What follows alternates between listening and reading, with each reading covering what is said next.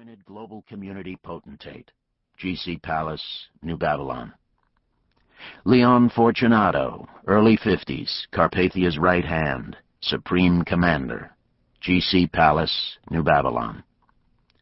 Peter Matthews, late 40s, former Cardinal, Cincinnati Archdiocese, self-appointed Pontifex Maximus Peter II, head of Enigma Babylon One World Faith, Temple Palace, New Babylon. The Undecided. Hattie Durham, 30, former flight attendant, Pan-Continental, former personal assistant to Nikolai Carpathia, Safe House. Dr. Chaim Rosenzweig, late 60s, Israeli botanist and statesman, discoverer of a formula that made Israeli deserts bloom, former Global Weekly Man of the Year, Jerusalem. Prologue. From Apollyon. A vast network of house churches had sprung up, seemingly spontaneously, with converted Jews, clearly part of the 144,000 witnesses, taking leadership positions. They taught their charges daily based on the cyberspace sermons and lessons from a prolific Zion ben Judah. Tens of thousands of such clandestine local house churches, their very existence flying in the face of the all-inclusive Enigma Babylon One World Faith, saw courageous converts added to the church every day. Buck Williams had long been anonymously broadcasting his own cyberspace magazine, The Truth, which would now be his sole writing outlet. Ironically, it attracted 10 times the largest reading audience he had ever enjoyed as senior staff writer for Global Community Weekly. He worried for his safety, of course, but more for his wife Chloe's. Nikolai Carpathia's litany of achievements ranged from the rebuilding of cities and roads and airports to the nearly miraculous reconstruction of New Babylon into the most magnificent city ever built. It is a masterpiece I hope you will visit as soon as you can. His cellular solar satellite system, CellSol, allowed everyone access to each other by phone and internet, regardless of time or location. All this merely ushered in the superstructure necessary for Nikolai to rule the world.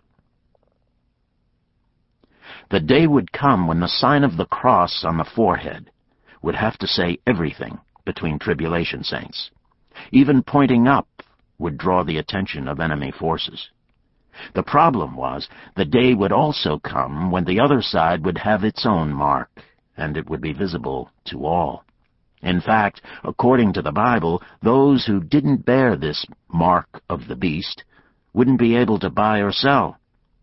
The great network of saints would then have to develop its own underground market to stay alive.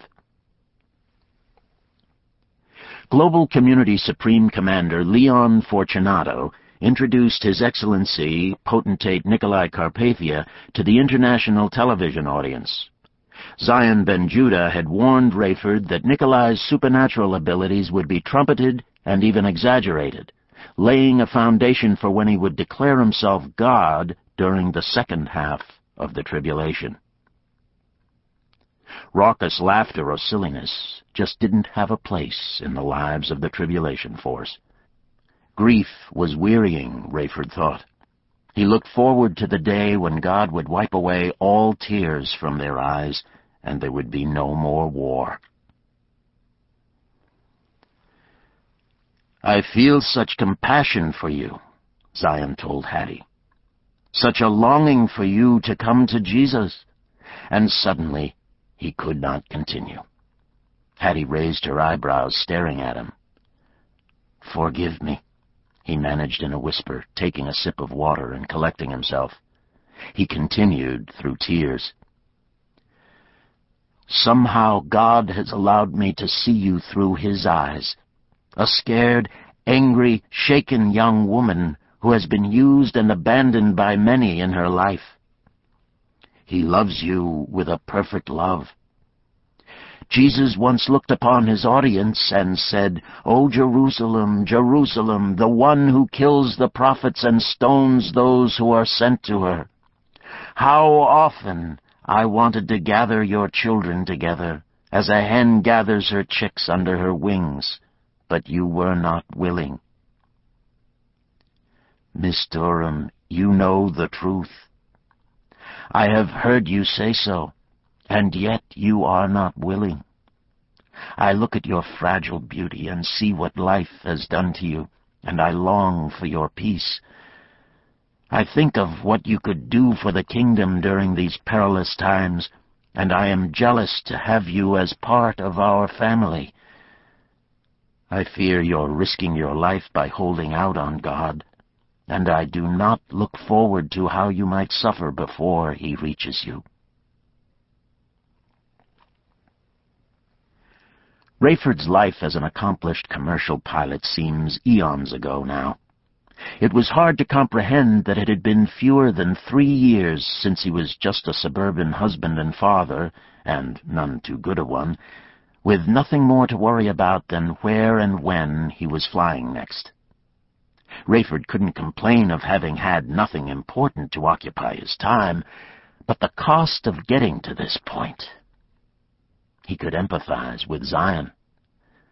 If the tribulation was hard on a regular Joe like Rayford, he couldn't imagine what it must be like for one called to rally the 144,000 witnesses and teach maybe 1 billion other new souls.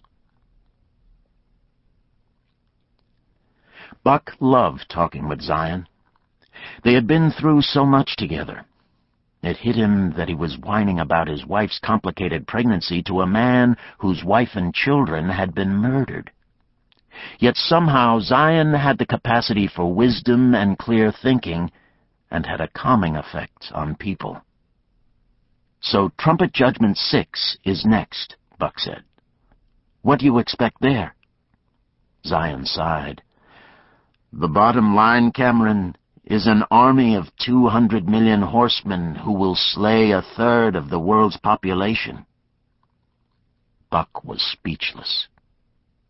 He had read of the prophecy, but he had never boiled it down to its essence. "Whatever we have suffered," Zion continued, "whatever ugliness we have faced, all will pale in comparison to this worst judgment yet." "And the ones after this get even worse?" "Hard to imagine, isn't it? Only 1/4 of the people left behind at the rapture will survive until the glorious appearing, Cameron. I am not afraid of death, but I pray every day that God will allow me the privilege of seeing him return to the earth to set up his kingdom. If he takes me before that, I will be reunited with my family and other loved ones. But oh, the joy of being here when Jesus arrives." One woe is past. Behold, still 2 more woes are coming after these things.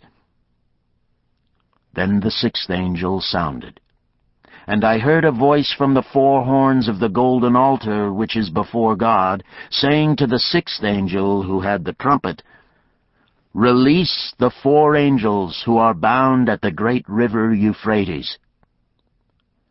So the 4 angels, who had been prepared for the hour and day and month and year, were released. Revelation chapter 9, verses 12 through 15.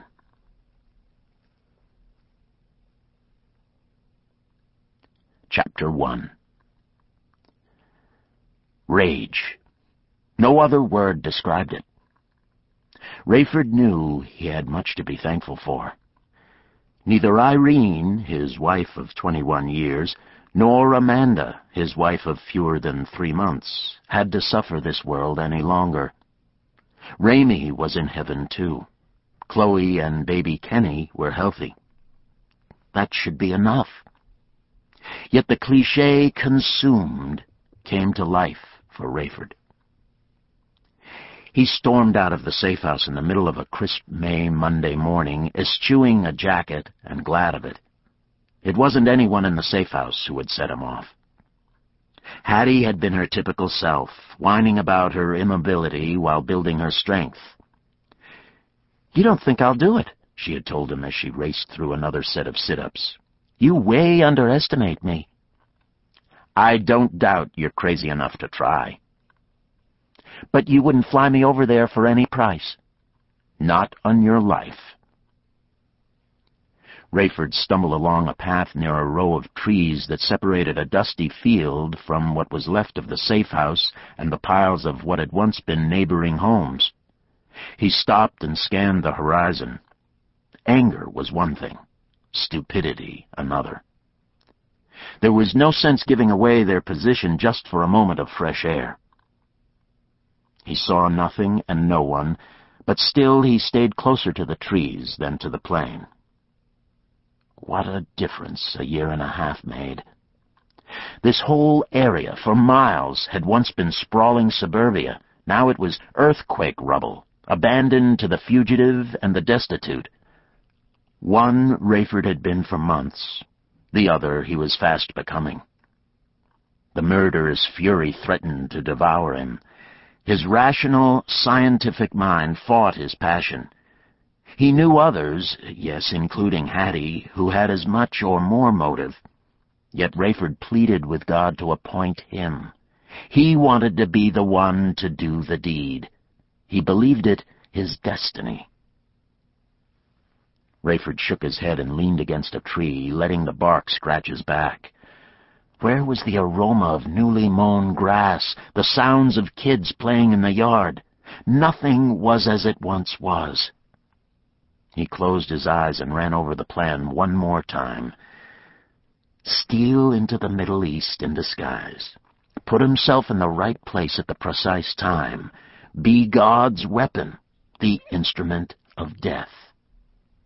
Murder LaHaye Carpathia.